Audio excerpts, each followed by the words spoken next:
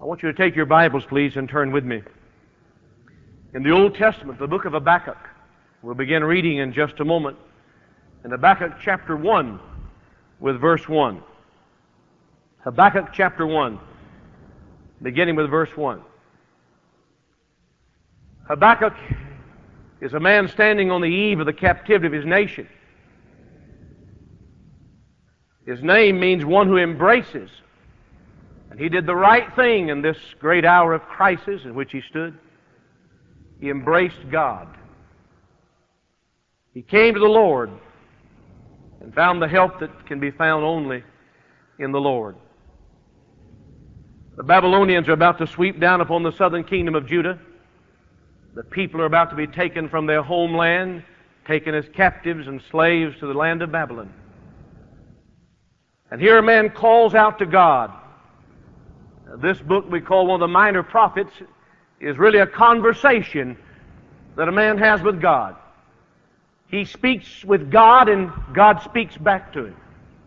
He speaks again to God and God speaks to him. And the Bible begins in Habakkuk chapter 1, beginning with verse 1. The burden which Habakkuk the prophet did see. O Lord, how long shall I cry, and thou wilt not hear? Even cry out unto thee of violence, and thou wilt not save. Why dost thou show me iniquity, and cause me to behold grievance? The spoiling and violence are before me, and there are that raise up strife and contention. Therefore the law is slacked, and judgment doth never go forth. For the wicked doth compass about the righteous, therefore wrong judgment proceedeth. I'd like you to take the time, please, to underline one word, if you would, in the brief passage I've just read. It's found in the first verse. It's the word burden. Burden. And I will speak to you this evening on a man with a burden. A man with a burden. A man with a burden will make a difference for the Lord. Wherever he is. Doesn't matter what kind of community he's in. It can be a rural area, an urban area, a suburban area, an area with lots of people or very few people. But a man with a burden will make a difference for God. Habakkuk was a man with a burden. The Bible says the burden which Habakkuk the prophet did see. Interesting language. The burden which the prophet Habakkuk did see. Not just the burden the prophet Habakkuk felt, but he saw. He saw. Here his burden is about knowing that God must intervene in his situation. That the Lord must rend the heavens and come down and do a work, or else there's no hope. This man had this burden in his heart, more than a need, more than seeing the problems that surrounded him. He realized unless God intervenes, this situation is hopeless and helpless. He had that kind of burden. And a man who has a burden, if you teach a Sunday school class, this kind of burden will make a difference.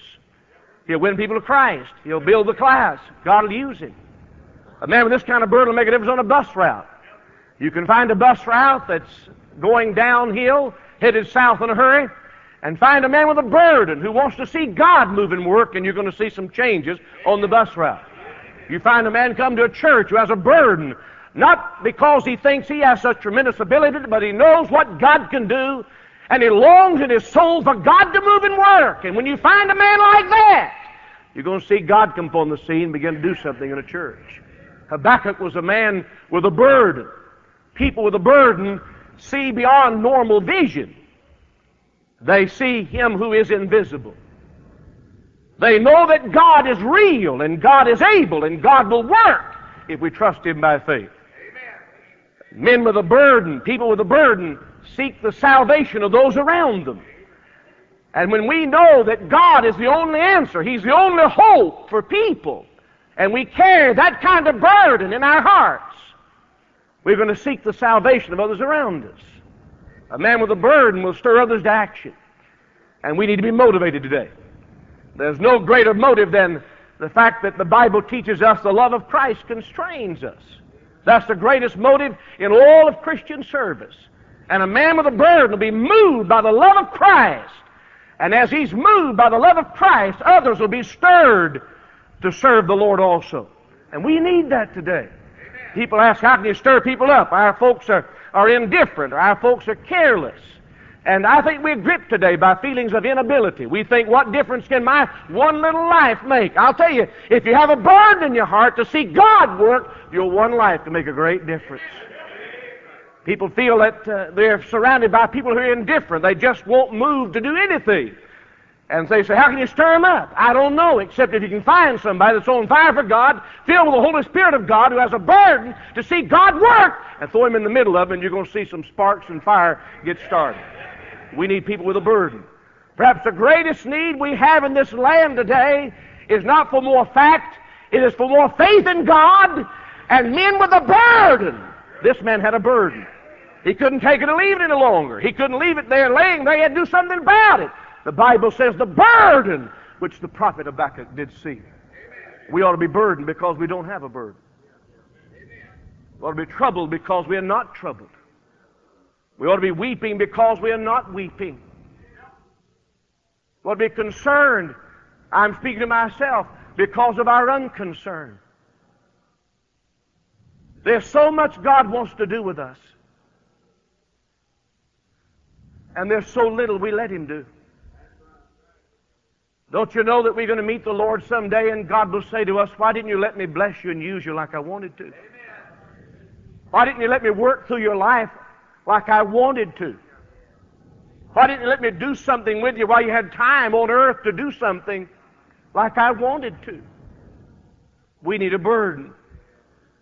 If we could carry a burden from this place back to the place where God has allowed us to serve, our lives would not only be different, our ministries would be different. Here's a man with a burden. A burden. I want you to notice with me, please, a nation defiled by sin. The first thing we must notice, a nation defiled by sin. Now Habakkuk called out to God and he said, Lord, how long shall I cry and thou wilt not hear? Even, he says, cry out unto thee of violence and thou wilt not save. Why dost thou show me iniquity and cause me to hold grievance? For spoiling and violence are before me. And there that raise up strife and contention. And this conclusion, prematurely reached in verse 4, declares, therefore, the law is slacked, and judgment doth never go forth. For the wicked doth compass about the righteous, therefore wrong judgment proceedeth. Habakkuk said, when I survey the condition of our nation, Judah, this isn't any nation. These are your people, Judah. The southern kingdom of Judah, chosen, placed on a land bridge between three continents so that you can make yourself known to them and through them to the whole world. When I see the condition of our people, Lord, it appears to me that the wicked are winning. The bad guys are coming out on top. It reminds me of a story I heard about a little boy who was reading. Maybe you've heard it, lots of preachers tell it. About a little boy who was reading late one night and he was in a thriller-diller right in the middle of the story where the old fella who is about to get the young lady tied to the railroad track and the train's coming by to crush the life out of her. And with this fiendish look upon his face, he's tying the ropes. And the little boy's looking at this picture and reading the words that go along with it. And his mother happens to come in the room and says, time to go to bed. And he said, but Mother, I can't stop now. Look what's happening. He said, the old mean guy's got her tied to the track and the train's coming. She said, son, it's bedtime. Lights out. You've got to go to bed. So she turned the light out. The little fellow went under the cover, reached under his bed, got his flashlight out, and brought it under the cover. And he turned to the last chapter in the book. And he saw where the hero came riding down and defeated that old villain. And he had the villain tied to the track and the beautiful lady on the back of his horse riding off into the sunset. He took his flashlight and turned back to the place where he was when his mother came in, and he put the flashlight right in the face of that villain, and he said, fella, listen, if you knew how this thing was going to turn out, you wouldn't be smiling like you're smiling now. And Friends, we ought to know if we've read the book how it's going to turn out. It may appear the wicked are winning. And there's all kinds of things going wrong in our nation that disturb us. There's no doubt about that. And as Judah was a nation defiled by sin, ours is a nation defiled by sin. If you turn with me to the Psalms just for a moment, God's people had been carried captive. And the Word of God says in the 137th Psalm, in Babylon, by the rivers of Babylon, there we sat down, yea, we wept when we remembered Zion. We hanged our harps upon the willows in the midst thereof. For there they carried us away captive, required of us a song. And they that wasted us required of us mirth, saying, sing us one of the songs of Zion. How shall we sing the Lord's song in a strange land? That's what they said in Babylon. But that's exactly what we have to do. We have to keep singing the Lord's song in a strange land. No doubt about it. If you turn with me to the book of Jeremiah for a moment, Jeremiah was a contemporary of Habakkuk. And Jeremiah is led of God to pen something by divine inspiration and send it to King Jehoiakim. In the 36th chapter of Jeremiah, the Bible says, and it came to pass in the 4th year of Jehoiakim, the son of Josiah, king of Judah, that this word came unto Jeremiah from the Lord, saying, chapter 36, verse 2, take thee a roll of a book, and write therein all the words that I have spoken unto thee against Israel and against Judah and against all the nations from the day that I spake unto thee and from the days of Josiah even unto this day. It may be that the house of Judah will hear all the evil which I propose to do unto them, that they may return every man from his evil way, that I may forgive their iniquity and their sin. Then Jeremiah called Baruch the son of Neriah, and Baruch wrote from the mouth of Jeremiah all the words of the Lord, which he had spoken unto him upon a roll of a book. And Jeremiah commanded Baruch, saying, I am shut up, I cannot go into the house of the Lord. Therefore, go thou and read in the roll, which thou hast written from my mouth, the words of the Lord in the ears of the people in the Lord's house upon the fasting day. And also thou shalt read them in the ears of all Judah that come out of their cities. It may be they will present their supplication before the Lord and will return every one from his evil way. For great is the anger and the fury that the Lord hath pronounced against this people.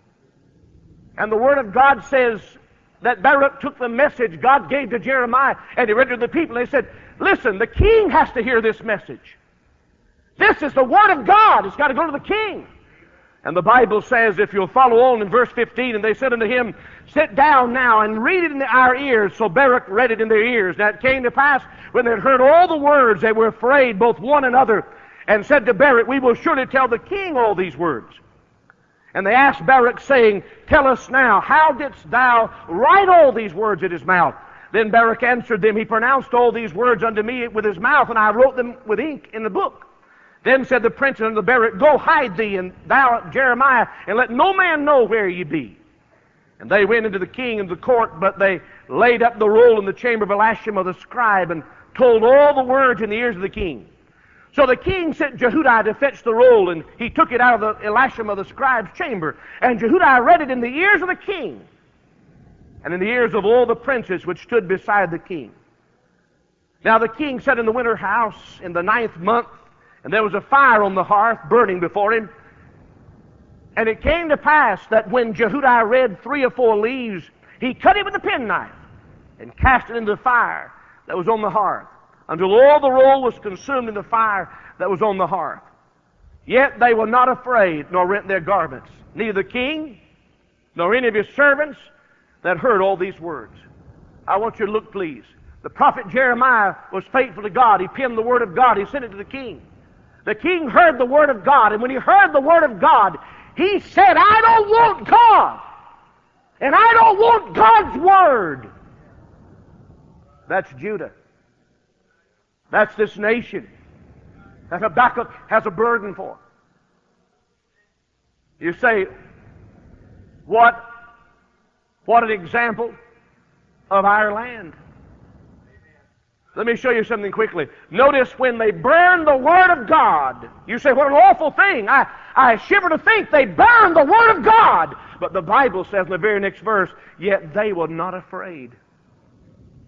No fear of God before their eyes.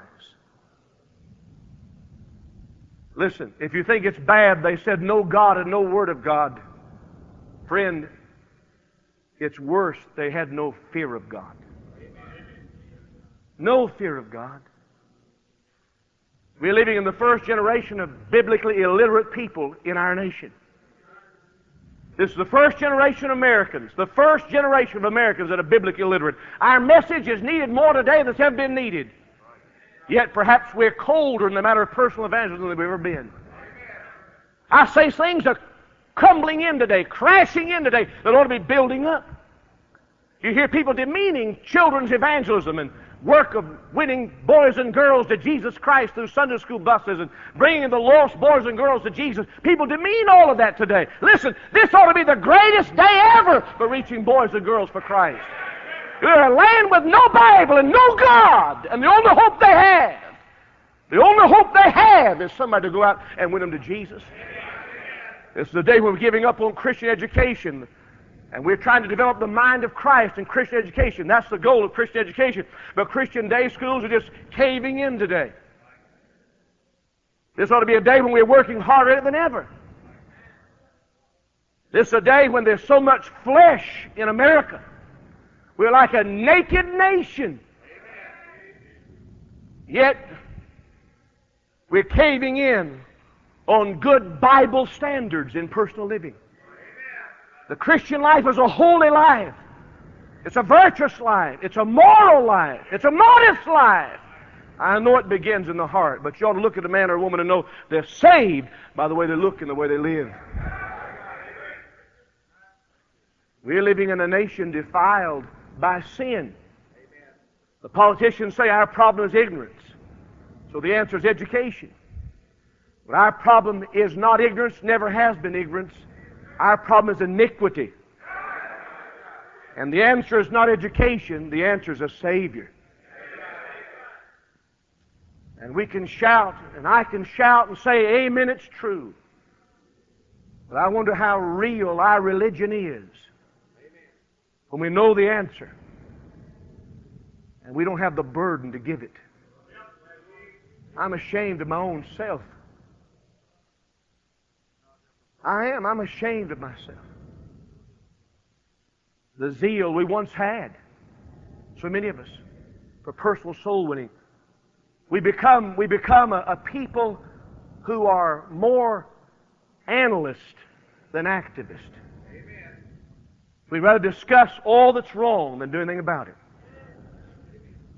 Matter of fact, I preach as much about what's wrong in the country, I guess, as any preacher does.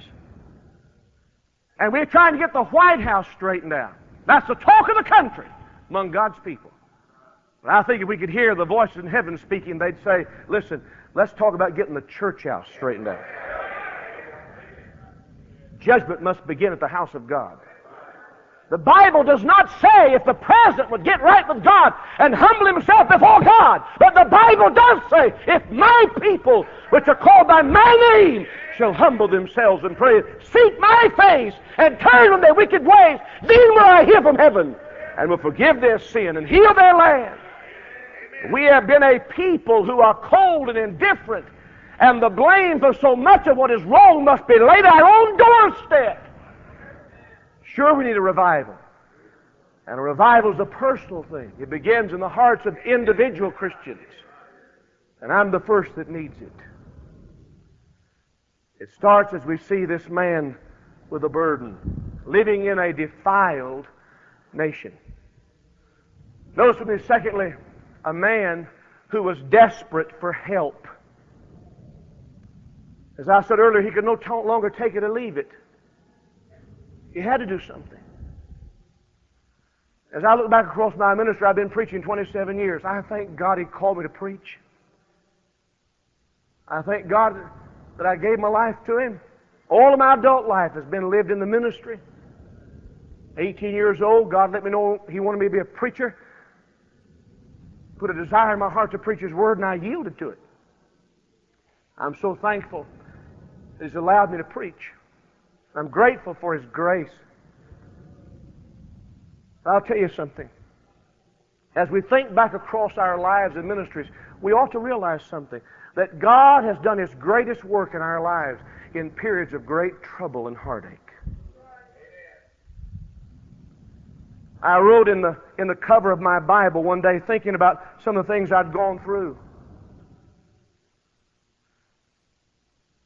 that God has done His greatest work in my personal life in the hours of my greatest need. There's no painless way to follow Jesus Christ. There is none. We want a crossless Christianity today.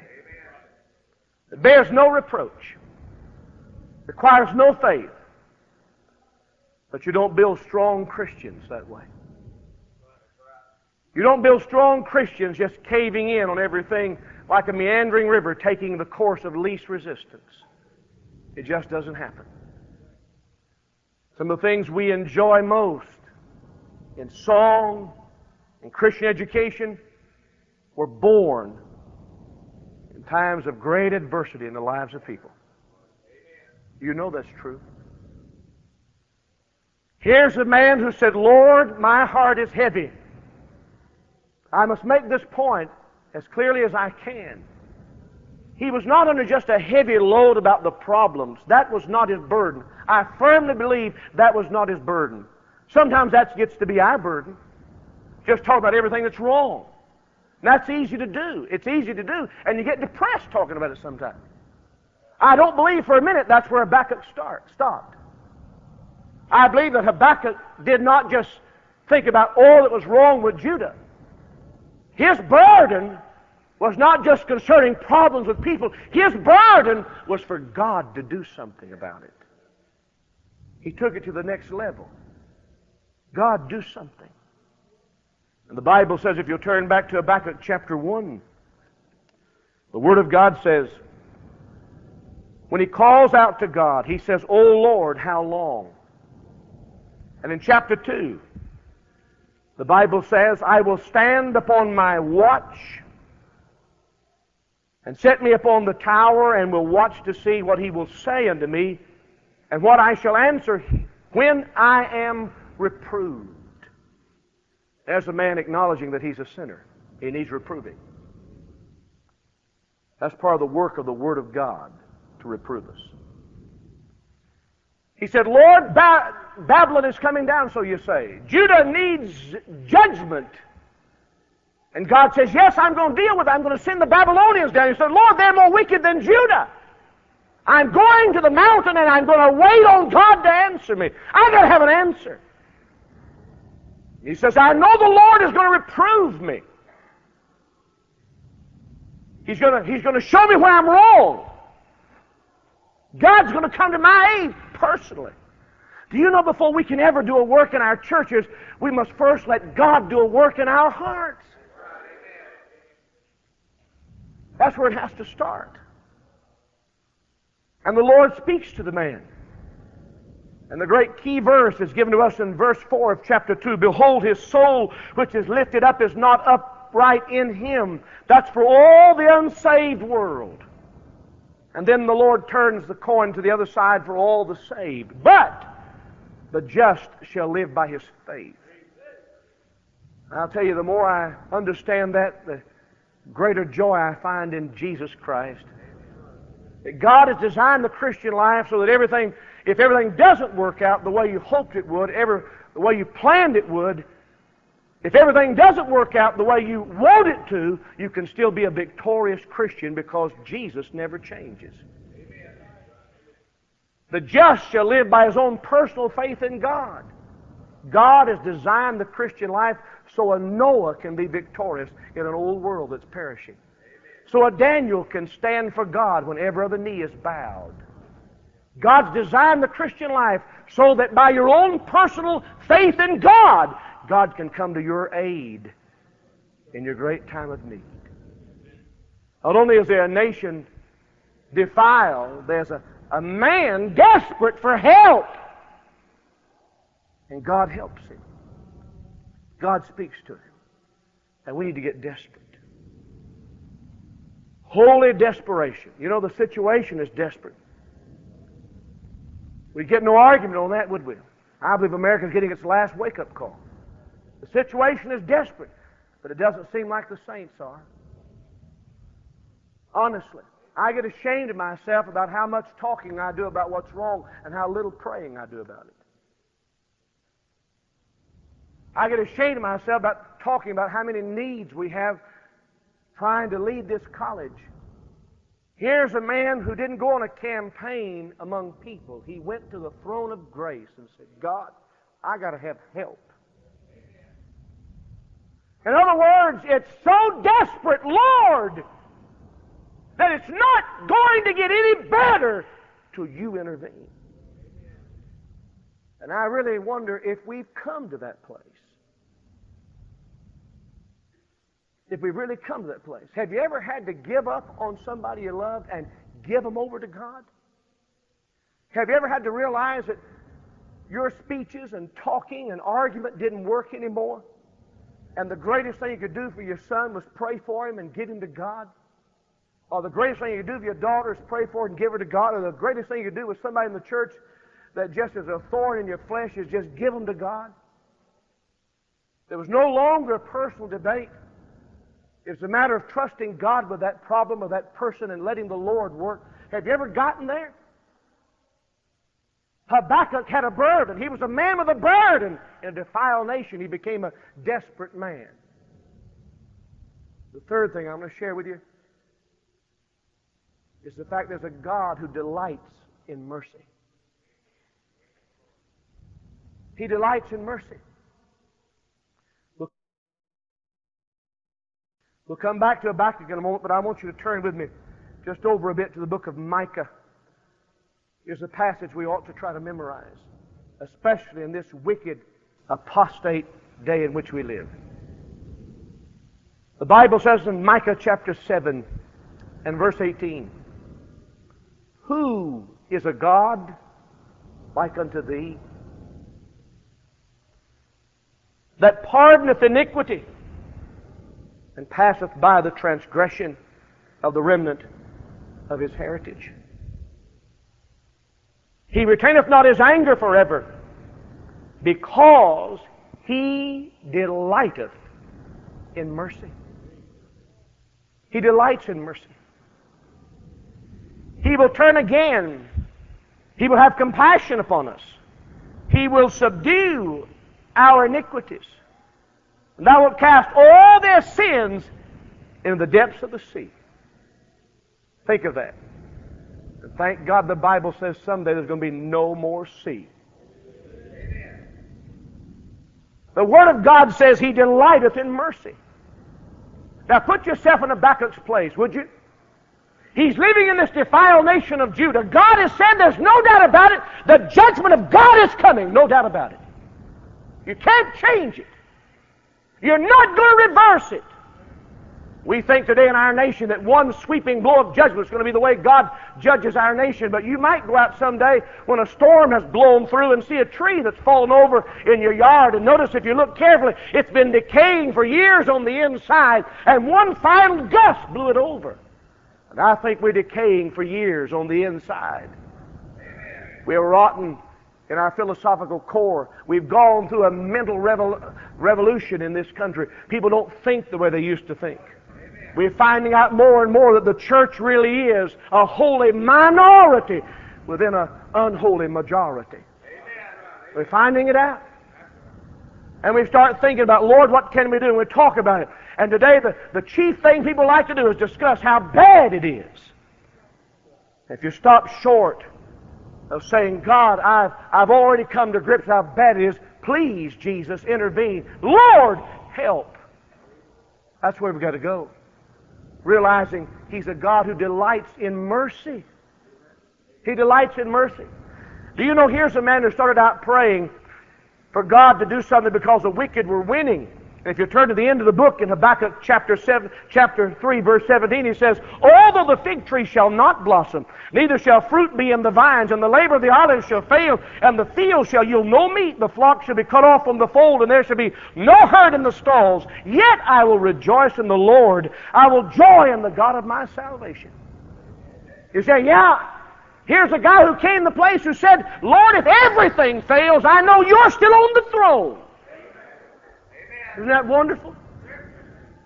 He said, well, God's just going to barely pull me through. That's not what the Bible says. Verse 19, the Lord is my strength. He will make my feet like hinds' feet. He'll make me to walk upon mine high places, to the chief singer on my stringed instrument. He said, God's going to make me jump like a deer. God's going to bring me up to the high places. Amen. This isn't something just grinding through. Brother, this is victory in Jesus. That's what God can give us. Because He's a God who delights in mercy. I love the 136th Psalm. I love it so much I'll read it to you. It'll bless your soul. It's a God who delights in mercy. Listen to it. Psalm 136, verse 1. Oh, give thanks unto the Lord, for He is good, for His mercy endureth forever. Oh, give thanks unto the God of gods, for His mercy endureth forever. Oh, give thanks to the Lord of lords, for His mercy endureth forever. To Him who alone doth great wonders, for His mercy endureth forever.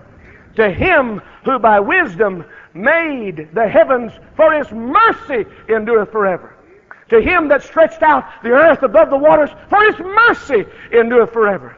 To Him that made great lights, for His mercy endureth forever. The sun to rule by day, for His mercy endureth forever. The moon and stars to rule by night, for His mercy endureth forever. To Him that smote Egypt in their firstborn, for His mercy endureth forever. And brought out Israel from among them, for His mercy endureth forever. With a strong hand, with a stretched out arm, for His mercy endureth forever. To Him which divided the Red Sea into parts, for His mercy endureth forever. And made Israel to pass through the midst of it, for His mercy endureth forever. But overthrew Pharaoh and the host in the Red Sea, for His mercy endureth forever. To Him which led His people through the wilderness, for His mercy endureth forever. To Him which smote great kings, for His mercy endureth forever, and slew famous kings, for His mercy endureth forever. Zion, king of the Amorites, for His mercy endureth forever. And Og, the king of Bashan, for His mercy endureth forever. And gave their land for inheritance, for His mercy endureth forever. Even inheritance unto Israel for His servant, for His mercy endureth forever. Who remembered us in our low estate, for His mercy endureth forever. And hath redeemed us from our enemies, for His mercy endureth forever. Praise God, who giveth food to all flesh, for His mercy endureth forever. Oh, give thanks unto the God of heaven, for His mercy endureth forever. Thank God He's been merciful to me. I deserve to die and go to hell forever. And He's a God who delights in mercy. Thank God He's a God of mercy. People need that message. We don't need to back up preaching about hell. Let's preach it hot like it is. We don't need to back up preaching about sin. Churches who have built their ministerial accommodation will soon get sin completely out. Men need to know that they're wretched, lost, hell-bound sinners. But there's a God of mercy who'll forgive them and save them. That's the message. We need to get out of this building with it and get out in the streets with it. For His mercy endureth forever. No wonder Habakkuk learned how to pray. If you'll turn with me back to the book of Habakkuk for a moment, he prayed in chapter 3. A prayer of Habakkuk, the prophet upon Shigionoth. O Lord, I've heard thy speech and was afraid. O Lord, revive thy work in the midst of the years. In the midst of the years, make known. In wrath, remember mercy. He said, God, I see the judgment's coming. Lord, you've made known your speech to us. Has God made known His speech to you? Do you know how it's going to end? Do you know the judgment of God is coming upon a Christ-rejecting world? Do you believe that hell is a screaming, scorching, flaming place from which to save the souls of men? Do you believe that? Do you believe the beautiful Savior came down from heaven's glory to bleed and die on Calvary's cross with a thorn-pierced brow, nail-pierced hands, and spittle upon His face? And the Bible says, for the joy that was set before Him. Tell me, what joy in the crown of thorns? What joy in the spittle? What joy in the piercing of side and nailing of hands? What joy when the wrath of God reigned on the Son of God. What joy when He became sin for us who knew no sin, that we might be made the righteousness of God in Him. What joy is that? The joy is because He opened the door of mercy.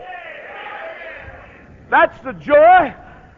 So wretched, hell-deserving sinners could walk through it to glory. Mercy. Sing of His mercy. He's a God who delights in mercy. It's time independent Baptist preachers and independent Baptist deacons and Sunday school teachers and everybody else realizes that we deserve to die and go to hell just as much as the most vile human walking the streets of this city tonight. No merit of our own, only by the precious blood of Jesus. He delights in mercy. What a wonderful Savior. Habakkuk said, now I learned how to pray, Lord. I see You're not going to save all of Judah, but I'm going to pray that in wrath, in the wrath that's coming, remember mercy. Lord, send a revival and save as many as possible while there's time. I believe with all of my heart that's the way we ought to be praying. In wrath, remember mercy. I'm here tonight because of the mercy of God. How good He's been to me. My home was not a home when I was a boy growing up that honored the Lord. I wish it had been. My daddy was a professional gambler. And we spent our Sundays doing other things besides going to church. But God reached down in mercy and saved me. Listen, I've never gotten over that. I really mean that. I've never gotten over that. I never see a little girl come and get saved or have an opportunity to lead one of the Lord. They don't think about one of my sisters. I never see a little old mean, mischievous boy come to Christ. I don't think about my brother or myself. But God saved me. I said, Lord, I want to get everybody in my family saved. Last year we saw the last one come in. He's a God of mercy. He remembered mercy. Old Adam sinned against God in the Garden of Eden. Life wrecked and ruined now. Separated from God because of his sin. Dead in his trespasses and sin. But the Bible says, and God came walking in the cool of the day because He's a God of mercy. All through the Bible, you see He remembers mercy. When I started out preaching, my daddy had died when I was 14 years old. We had to call a preacher out of a phone book with a reverend by his name to come and conduct his funeral. We didn't know any reverends. Somebody met us at a graveside in Selma, Alabama. And I think they read a few Bible verses and had a prayer, and we left. Later, when I understood what it meant to be saved, I thought, where's my daddy? My mother had told me about a year before my daddy died, I believe your daddy's got religion. He was whistling a song called What a Friend We Had in Jesus. Hadn't gone to church any time in all of his life, to my remembrance. When I was 19 years old, I was preaching the Second Baptist Church in my hometown. And a preacher said to me, I'm glad to have you here today. He said, you know, there's an old house up there above the church. And he pointed where it was. And I recognized the house as a little rest home where my father was when he was very ill. He said, I just happened to think while you were preaching today that there was an old man I went up there to visit one day. Did you ever have any relative live up there? And he pointed to the room at the corner of the house, and I said, yes. That's where my daddy was for a number of months. He said, well, you'll be glad to know that one day I went up there and led him to Jesus.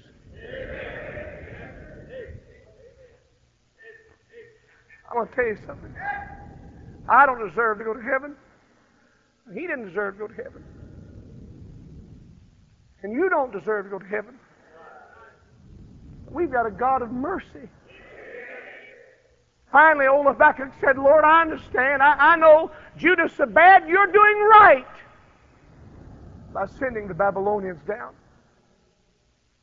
I know, God, There's a real heaven and a real hell. I understand that.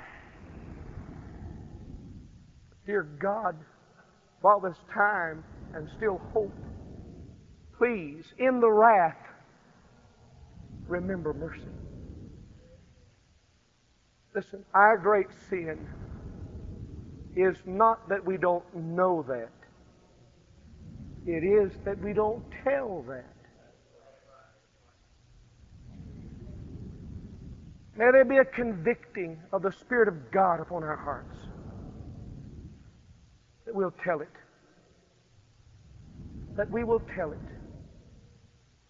A defiled nation, no doubt about it, we've got one, don't we? America is imploding, not exploding, imploding, dying from the inside.